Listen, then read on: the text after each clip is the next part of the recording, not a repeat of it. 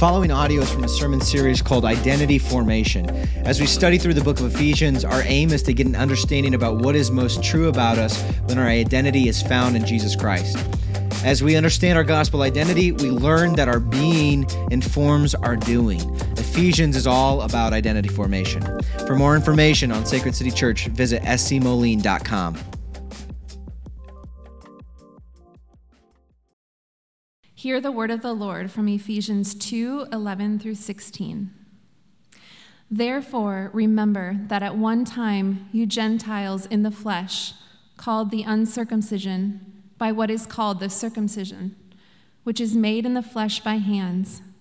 Remember that you were at that time separated from Christ, alienated from the commonwealth of Israel, and strangers to the covenants of promise, having no hope and without God in the world. But now, in Christ Jesus, you who once were far off have been brought near by the blood of Christ. For he himself is our peace, who has made us both one and has broken down in his flesh the dividing wall of hostility by abolishing the law of the commandments expressed in ordinances, that he might create in himself one new man in place of two, so making peace, and might reconcile us both to God in one body through the cross, thereby killing the hostility. This is the word of the Lord. I'm going to guess that every generation of prospective parents, as they look out upon the culture, the landscape of society, and all of its brokenness and sinfulness and ugliness, they question whether or not they ought to bring a child into this world. My grandparents stared in the face of the Great Depression. My parents, in the mix of the Cold War, particularly Cuban Missile Crisis. One of my sons, I have three sons and a daughter, and one of my sons, we just watched the beating of Rodney King, and then after that, the LA riots. And certainly as we look into our world today, reflecting back over a year ago, in the first months of a global pandemic, disagreements among co-workers and family and friends on how to respond to this pandemic, a political chasm, and seemingly monthly racial troubles, most notably the death of George Floyd. We're tempted in the face of that to wonder, is there any hope? I've been alive 20,665 days.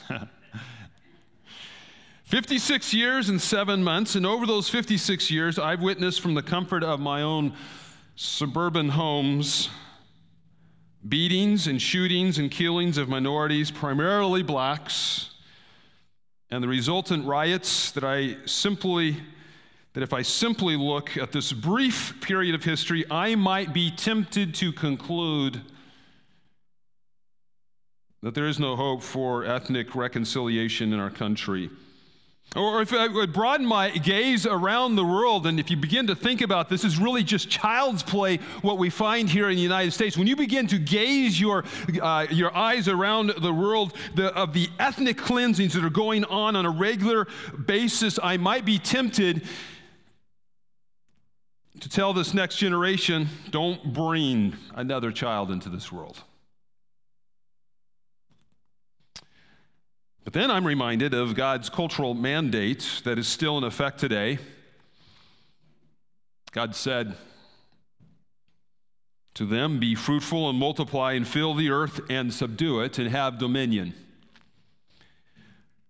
For we are still in God's image, though fallen and broken, and we are still called to make that image known in our country, in our cities, within our neighborhoods, down our very streets as we come to faith in Jesus Christ and as he recreates us. Our job is culturally, the mandate is that we are to make Christ known.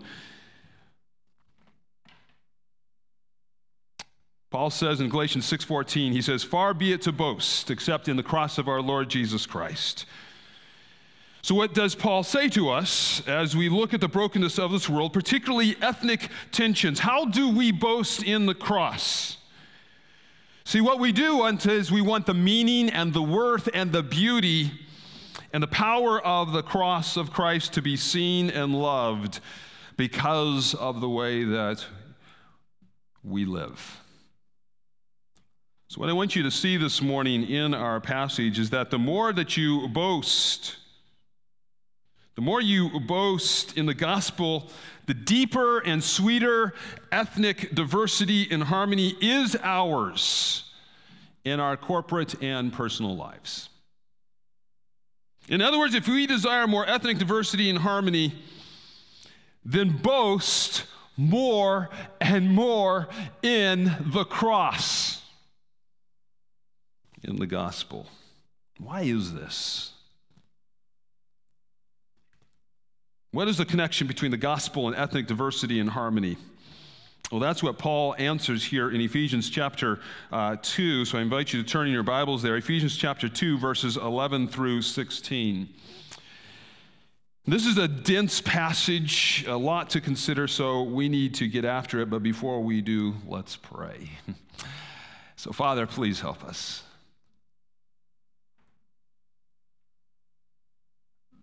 This passage, Father, has much to offer for us. And yet, Father, we recognize that apart from your Holy Spirit giving us spiritual eyes to see and spiritual ears to hear, we will not get it. And so, Father, we're dependent upon your Holy Spirit right now that you would be at work speaking to each one of us. And Father, we pray that your plan to bring reconciliation, that it would become true of our very lives. So we pray, give us help, we ask. We thank you, these things in the risen Savior, Jesus Christ. Amen. Well, the first thing I think we need to see is that the gospel is a person. Many times when we think of the gospel, we think of a message, and it is a message, but it is more than just a message. It is a message to believe, and it is a person to love. And I want you to see that let's read again verses 11 through the beginning of verse 14. Therefore, remember that at one time you Gentiles in the flesh, called the uncircumcision by what is called the circumcision, which is made in the flesh by hands, remember that you are at that time separated from Christ, alienated from the commonwealth of Israel, and strangers to the covenants of promise, having no hope and without God in the world. But now in Christ Jesus, you who once were far off have been brought near by the blood of Christ, for he himself is our peace. The gospel is a person. The letter to the Ephesians has kind of a tone of exaltation. It's a letter of praise. Paul is thrilled of what he has seen the gospel be doing in his own life, but also what the gospel is doing in the lives of the Ephesians. And so he's boasting in the gospel, which is why he cannot help but break out at the end of the next chapter. He breaks out in praise by saying this in verses 20 and 21. Now to him who is able to do far more abundantly than all that we ask or think, according to the power at work within us, to him be the glory in the church and in Christ Jesus throughout all generations, forever and ever. Amen. That's the tone. That's the exaltation. And he has his hope in this person, the person of Jesus Christ. So that he starts off his letter and puts Jesus Christ at the center. You go back to chapter 1, verse 3, and he says, "Blessed, oh happy be the God and Father of our Lord Jesus Christ, who has blessed us," where? In Christ. The good news is not simply a message. It's a message about a person. Jesus Christ is the good news. Now, good news, the enjoyment of good news can only be enjoyed by the depth of our understanding of the bad news. Nothing more inspires gratitude and praise in the life of an individual when they recognize, in a saved sinner, when they recognize, they look back to that pit from which he or she has come. And so it's a deep pit. And you saw that last week. verses 1 through 10. Paul, addressing the spiritual state of his readers, he writes in verse 1 of chapter 2, "And you were dead in the trespasses and sins in which you once walked, following the course of this world, following the prince of the power of the air, the spirit that is now at work in the sons of disobedience, among whom we all once lived in the passions of our flesh, carrying out the desires of the body." Dead to God, alive to the passions and desires that ultimately were killing us, following God's enemy, Satan, deserving God's rightful wrath. And did you notice there in verse 3, he says, like the rest of mankind, there wasn't anything special about the Ephesians apart from Christ. There is some belief that perhaps verses 1 and 2 is just referring to the Gentiles. And then Paul, as he's then turning his attention to then himself and his Jewish brothers, he's recognizing we all once lived this way. It's a possible understanding of this, knowing where his pen is about to go. But it's in that state that we see there in verse 4, these two words, he says, "But God." God inserting himself into the situation, God recognizing where we were, and he comes into and he helps us see our sinful state, to be grieved by it so that we repent from it and we rest in him, but God.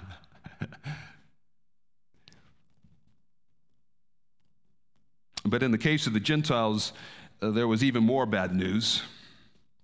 The plan of God was to save humanity from their sin through a people, the Jews, which created an ethnic division. Again, nothing inspires thanks and praise when we recognize the pits we were saved from. For non-Jews, the bad news is even worse. See, look there at verse 11. He says, "Therefore remember," that is, the Ephesians Gentiles who were once dead but were made alive by grace through faith for good works were even more hopeless before Christ. In this way, first of all, they were Christless. Look at verse 12. "Remember that you were at that time separated from Christ." Now, we've already seen in verse 3, chapter 1, that you cannot experience God's blessing apart from being in Christ. Christ is the Greek word for the Hebrew Messiah. And so God had promised the nation of Israel that the Messiah would be the crucial individual who would usher in God's kingdom and all of its blessings. So that you go over to chapter 1 and you look at this prayer at verse 17. And he says he's not ceasing to give thanks for them, remembering them in their prayers, that the God of our Lord Jesus Christ, the Father of glory, may give you the spirit of wisdom, of revelation in the knowledge of him, having the eyes of your hearts enlightened. So this is what he's praying for, that they have their eyes, their hearts, that they may be enlightened, that they may know what is the hope to which he has called you. First, number 3, what are the riches of his glorious inheritance in the saints? Number 4, what is the immeasurable greatness of his power towards us who believe, according to the working of his great mights. So he's praying that they might know the power. He calls it an immeasurable power. And it's according to the working of his great might. Well, what's the demonstration of that great might? Look at verse 20. That he works in Christ when he raised him from the dead and seated him at his right hand in the heavenly places.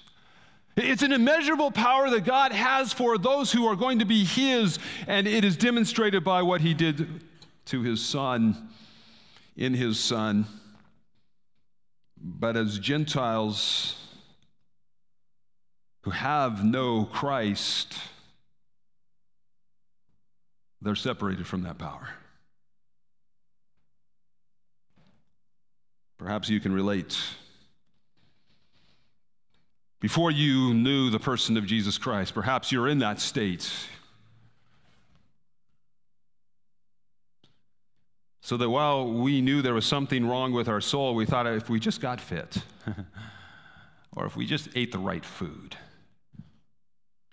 or just got a little more education, or a host of other ineffective solutions, we thought we might be healed. We thought that would help us in our state. And the same goes with our ethnic divide. We try program after program, policy after policy, and I'm not saying that we shouldn't do these things, but the pit is much darker and deeper than a simple policy. The Ephesian believers, they were Christless. Look at the second thing. They were, again, verse 12, they were alienated from the commonwealth of Israel. They were stateless. Now, what's the big deal? Well, it means that they were outside the sphere of God's electing grace. See, right before God's people were to enter into the promised land, we have the second giving of the law, and this is what God has to remind his own people. He says in Deuteronomy chapter 7, verse 6, he says, "For you are a people holy," that is set apart, "to the Lord your God, and the Lord your God has chosen you to be the people for his treasured possession out of all the peoples who are here on the earth." Now, so that you don't get your head too big, Israel, he says, it was not because you were more in number than any other people that the Lord set his love on you and chose you. No, for you were the fewest of all peoples. But it was because the Lord loves you and is keeping the oath that he swore to your fathers. But the Gentiles, they were outside that sphere of God's electing grace, as revealed in the Old Testament. Christless, stateless, friendless. Third thing we see there is that they are strangers to the covenants of the promise. See, there was one promise that God had made to this man, Abram, who was, by the way, an idolater, an idol worshiper. God pulled him out of his idolatry. Abraham wasn't looking for God. God found Abraham, and then he made a promise to Abraham that through him he would bless the world, and that all of the covenants then that followed were out of that great promise. So there's a series of covenants that flowed out of that promise: the Abrahamic covenant, the Mosaic covenant, and the Davidic covenants. And all these covenants were increasingly defining how God was going to fulfill his promise to Abraham. These covenants were an expression of Yahweh's friendship with the Jews. Well, the Ephesian believers were not party to those covenants, thus friendless when it came to God.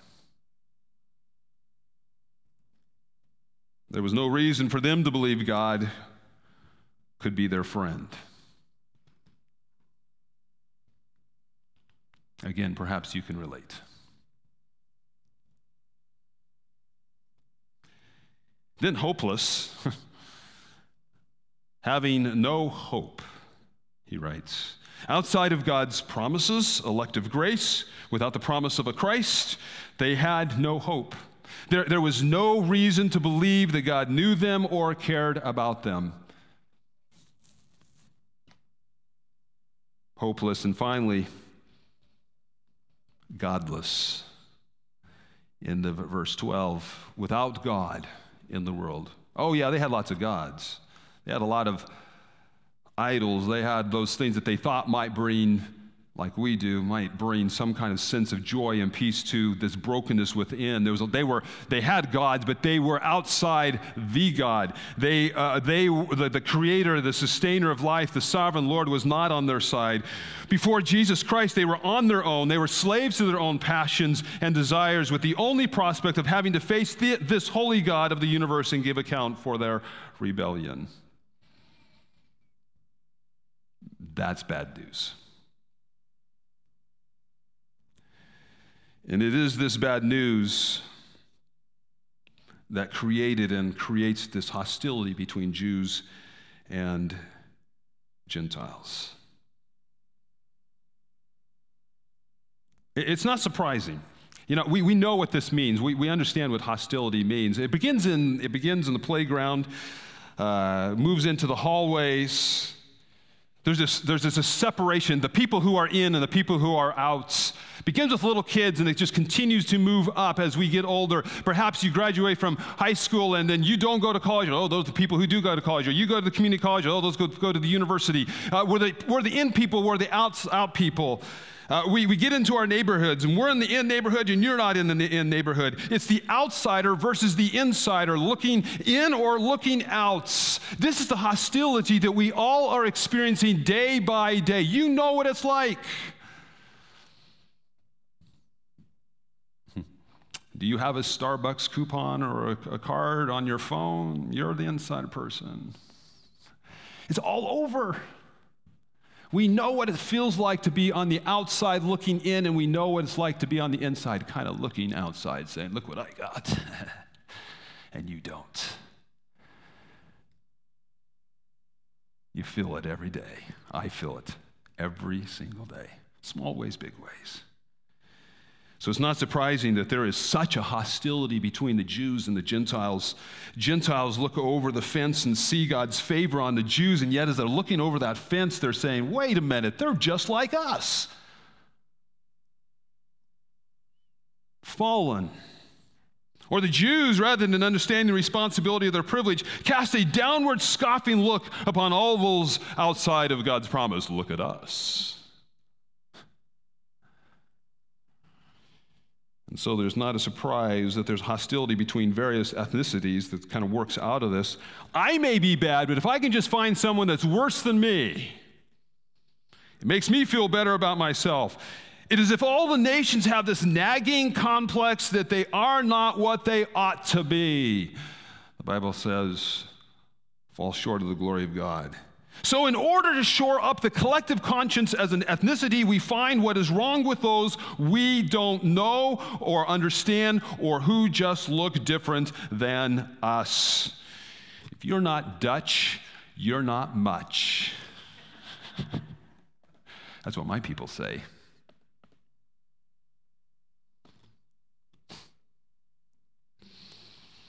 So as we are looking at the complexity of the ethnic divide around us, keep this in mind.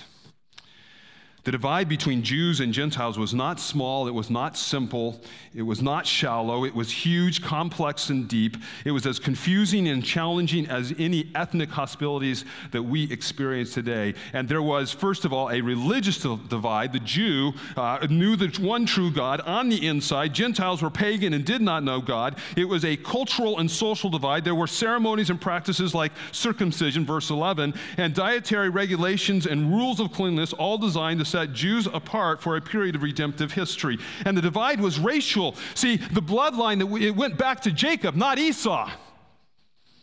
Isaac, not Ishmael. Abraham, no one else. And it's set not into place for decades or centuries, but millennium. Which is why ideology is never going to solve our ethnic divides. The gospel is not another ideology to simply tack on to our political affiliation. John Piper, in his book Bloodlines, writes, "It seems to me that too many Christians gravitate to right-wing Republican politics or left-wing Democratic politics because they see some parallel between a political plank and a part of the gospel. It's like saying that the party that uses candles must be the true one because they're shaped so much like sticks of gospel dynamite." The gospel was meant to explode with saving power in the lives of politicians and social activists, not help them decorate their social agenda. See, the gospel is not an ideology. The gospel is a person. You see that at the beginning of verse 14. He himself is our peace. Now, did you catch the contrast here? Grammar. Here comes some grammar. Contrasting conjugation here. Between the bad news, did you see that in verse 4? I stated it for you. In verse 4, as we're looking at what it means to be saved, he says, but God.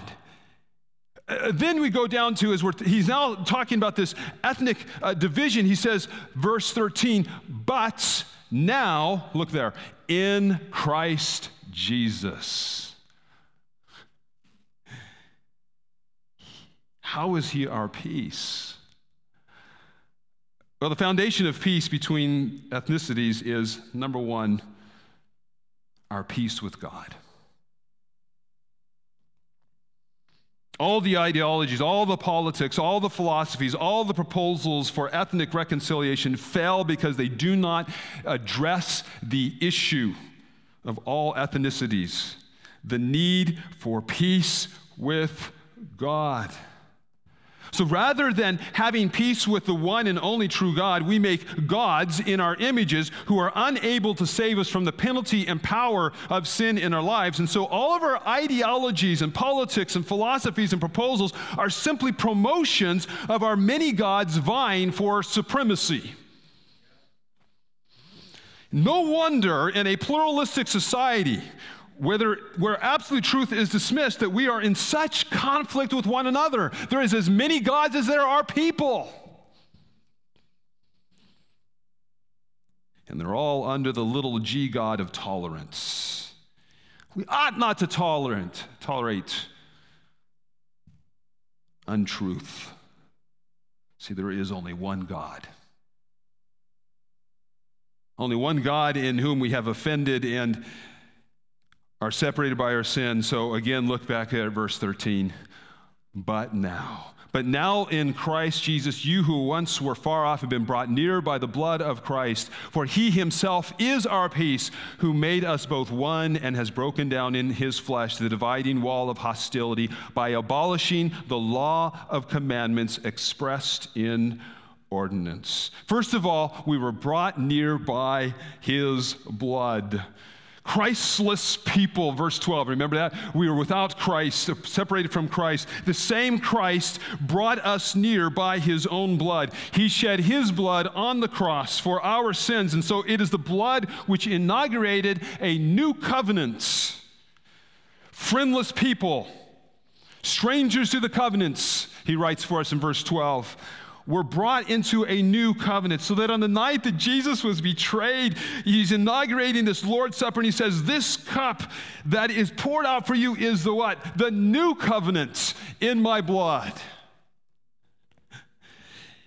In the shedding of his blood, Gentiles were no longer strangers to the covenants. For the new covenant is the fulfillment of all those covenants that it was pointing towards. And it is the fulfillment of his promise to Abraham. But more. The dividing wall of hostility was broken down in his flesh. What is that dividing wall? What's the law? The law separated Jews and Gentiles religiously, culturally, socially, and racially. So how did Jesus break down the dividing wall of hostility? We see it there in verse 15. By abolishing the law of commandments, verse 14, he made us one and broke down in his flesh the dividing wall of hostility. In his flesh. See, the word abolishing there is to mean make ineffective or powerless. See, Jesus Christ did not do away with the moral law. Still accountable for that. But he did remove the ceremonial and social demands of the law, for these were pointing to the fulfillment of the moral law. So what did the law do before Christ? What was the moral law doing to us? Well, in Galatians chapter 3, the book right before Ephesians, chapter 3, verses 22 and 23, Paul said that the law imprisoned everyone under sin. He describes humanity as being captive. We are captive to what this law is requiring of us, what God is requiring of us. We're captive to breaking it and thus being guilty, but we're also captive to the shame of it. Because no one could fulfill it perfectly. And so he writes in Galatians 3:10, he says, for all who rely on the works of the law are under a curse. For it is written, cursed be everyone who does not abide by all things written in the book of the law and do them. We're captive. You're captive. If we think that somehow that we can kind of work our way out of this, if somehow we can make a way on our own apart from Christ, all we'll find is that we're imprisoned, captive to this moral law that God demands of our very lives. And look how he piles the word upon word there in verse 15. He says, the law of the commandments demanded perfection, which imprisoned all of us into its demands and its guilt. And then he says the commandments were expressed in ordinances, and ordinances are just simply authoritative decrees. But Jesus, in his flesh, that is, in his body, he lived an authentic human life, fulfilling all the demands of the law. Then what did he do? He fulfilled all the demands of the law. So what did he do after that? Well, there in Galatians 3, this is what he did.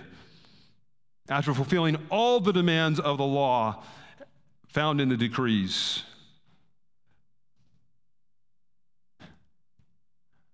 Galatians 3. Christ redeemed us from the curse of the law by becoming a curse for us. For it is written, cursed is everyone who is hanged on the tree, so that in Christ Jesus the blessing of Abraham might come to the Gentiles, so that we might receive the promised Spirit through faith. That's what he did. He fulfilled the law on your behalf. He did everything that God demanded of him, and he fulfilled it perfectly in such a way that when he went to the cross, what did he do? He went to the cross not for himself, but for you, for the curse that's upon you. He died. What do we say? He lived the life we should have lived and died the death we should have died. So whether you are a Jew or whether you are a Gentile, whether you are Hispanic or Samoan, whether you are Vietnamese or Congolese, whether you are Peruvian or Iranian, whether you are Cherokee or Chinese, there is one person, Jesus Christ, who is your peace. Peace with God. And thus, when you receive that peace, there is a greater love and there is a greater loyalty than to one's own ethnicity. It is a loyalty to the gospel, and it's a loyalty to the person of Jesus Christ. The gospel is a person. So the more you boast in the gospel, the deeper and sweeter ethnic diversity and harmony is ours in our corporate and personal lives. But we need to see something else. There's 3 points to this, by the way, and that was just one. Now, thankfully, the next 2 are really short. Point 2, the gospel is power. See, the mind-blowing, astonishing power of the gospel is its ability and its finality to place an individual into a new reality. See, look there at the verse, at the middle of verse 15. You see his aim, middle of verse 15, that he might create in himself one new man in place of 2, so making peace. The gospel is the power, first of all, to recreate. Paul intentionally is using creation language here. See, you hear that? That he might create. He's already done that back in verse 10 that you saw last week, and that is that we are created in Christ Jesus for good works. Well, in himself, he has created a new humanity. Instead of being divided by external measures, they are unified by their new creation status that comes by faith in the death and resurrection of Jesus Christ. And the unity is not simply by creed or an agreed upon expression of faith. It is a real unity that transcends the physical. It is a spiritual unity. We are members of the body of Christ. And so let me read for you 1 Corinthians chapter 12, verses 12 and 13. For just as the body is one and has many members, and all the members of the body, though many, are one body, so it is with Christ. For in one Spirit we were all baptized into one body, Jews or Greeks, slaves or free, and all were made to drink of one Spirit. And it is a new reality. So he's recreated us now into a new reality, and he's already mentioned that reality that you saw last week in verses 5 and 6. For in verses 5 and 6 he says, even when we were dead in our transgressions, he made us alive together with Christ, by grace you've been saved, and raised us up with him and seated us with him in the heavenly places in Christ Jesus. The new reality is that what we sense here is not the reality. As C.S. Lewis said, this is just simply the shadowlands of the reality. So it's not surprising that as Paul envisions the church growing up, he says in chapter 4, verse 13, he says the church will grow up to a mature man, to the measure of the stature of the fullness of Christ. So we're no longer a plurality of people, but we're just one person.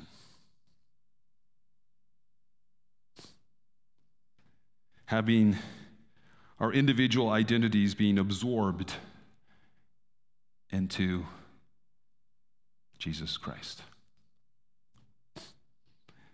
The gospel has the power to place us into that new reality, one that transcends our senses, that makes former ethnic enemies at peace with one another. And guess what?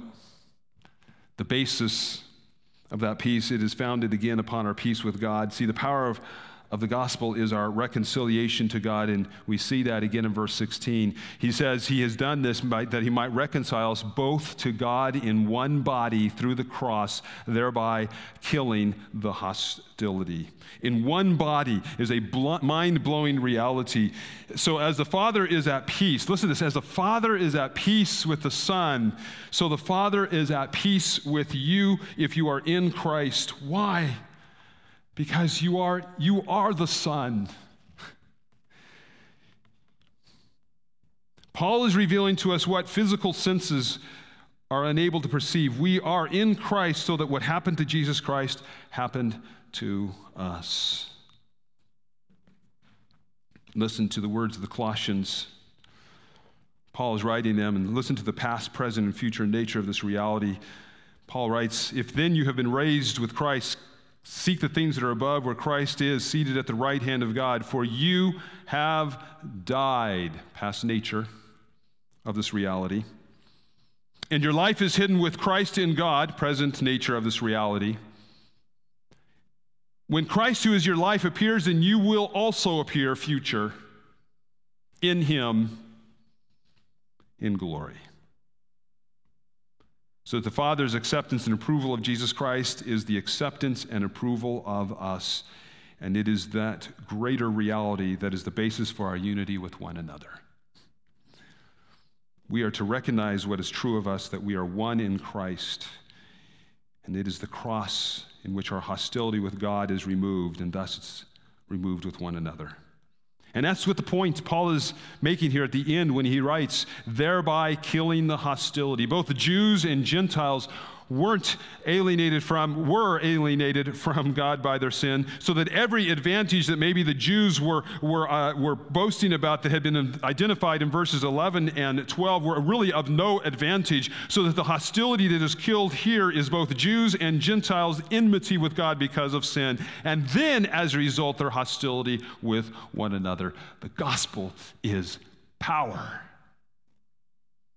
And so the more you boast in the gospel, the deeper and sweeter ethnic diversity and harmony is ours in our corporate and personal lives.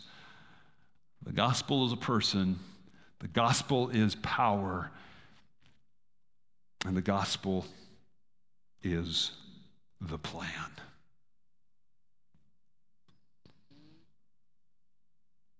See, I said at the beginning that this letter has a hopeful, upbeat tone to it. God has a plan. Paul reveals that plan in chapter 1 and verse 10 when he writes, "It is a plan for the fullness of time to unite all things in him, things in heaven and things on earth." That's the plan. The book of Ephesians is Paul's exaltation of this amazing plan that God has and is working out of the church. And part of that plan is to reconcile ethnic groups in Christ. It is a plan that does not diminish culture. and all that is wrapped up in those cultures, dance and food and customs and ceremonies and music and languages and games and all the other things that makes up a culture, but rather to take the threads of all of these cultures to weave a tapestry that is Christ exalting and thus God glorifying. And what is so mind-boggling, we couldn't imagine what God requires, that it requires God's revelation, is that in Ephesians chapter 3, verse 6, that you're going to be looking at, God's plan is that all peoples are, look at there at verse 6, that all peoples are fellow heirs, members of the same body, and partakers of the promise in Christ Jesus through the gospel.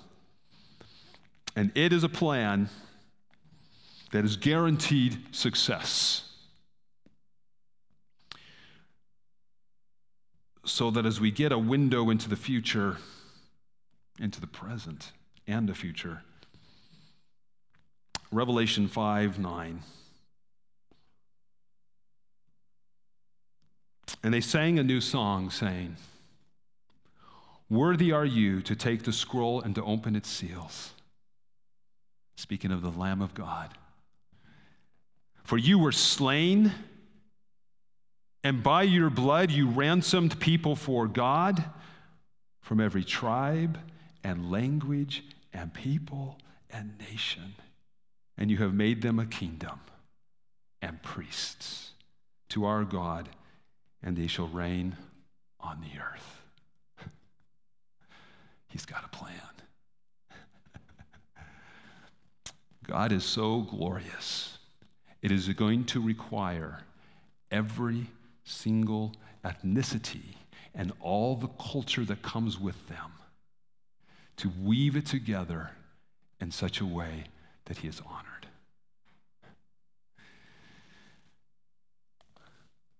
It's been a long time, these many days that I have lived and what we have seen, and it can be discouraging if we just looked horizontally. But now as we begin to look in reality, there's hope. The gospel is a person. The gospel is power. And the gospel has a plan. So that the more you boast in the gospel, the deeper and sweeter ethnic diversity and harmony is ours in our corporate and personal lives. So first of all, embrace the one, Jesus Christ, who is your peace. As Psalms 2 says at the end, it says, kiss the Son and go deep with him. Learn what he has done to make peace with you and God. And then expand your ethnic palates. Start appreciating strange foods. Taste flavors you have never experienced before. Mix up your Spotify playlist to include music of other cultures and enter into relationships with those not ethnically like you and enjoy the plan. Boast of the gospel. Father, we thank you.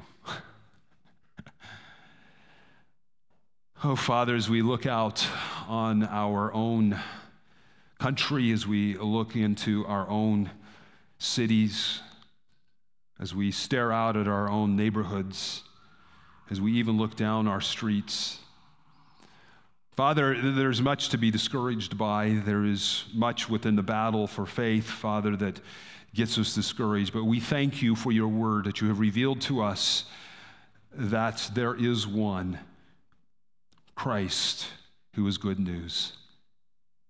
And that through him and the power that you demonstrated at his death and resurrection, that this is the same power that now you apply to our lives to save us from ourselves and to save our streets and to save our neighborhoods and save our cities and save our country and ultimately our world. Father, we're thankful that you have revealed to us that there is a plan, and the plan is that you are bringing us together through the gospel. Father, our prayer is if there's anybody here who has maybe heard the message but hasn't kissed the Son, hasn't embraced the Son as their Lord and Savior, that today would be the day that they understand the gospel is a person, not just simply something to know. And Father, we pray that as we go deep in the gospel, May we be people who have hope for all of the relationships that are broken in our lives, within our own families and outside of our families. And Father, we pray that Christ would be our peace. Father, we thank you the night that Jesus Christ was betrayed. Father, he said, "This is my body which is broken for you." And he poured that cup and said, "This is the blood shed for you, a new covenant." Thank you, Father, that we enter into that new covenant through faith in Jesus Christ. As we enjoy, Father, again, the gospel, as we taste it and as we smell it, we pray, Father, may we love him that much more. We pray these things in his name. Amen.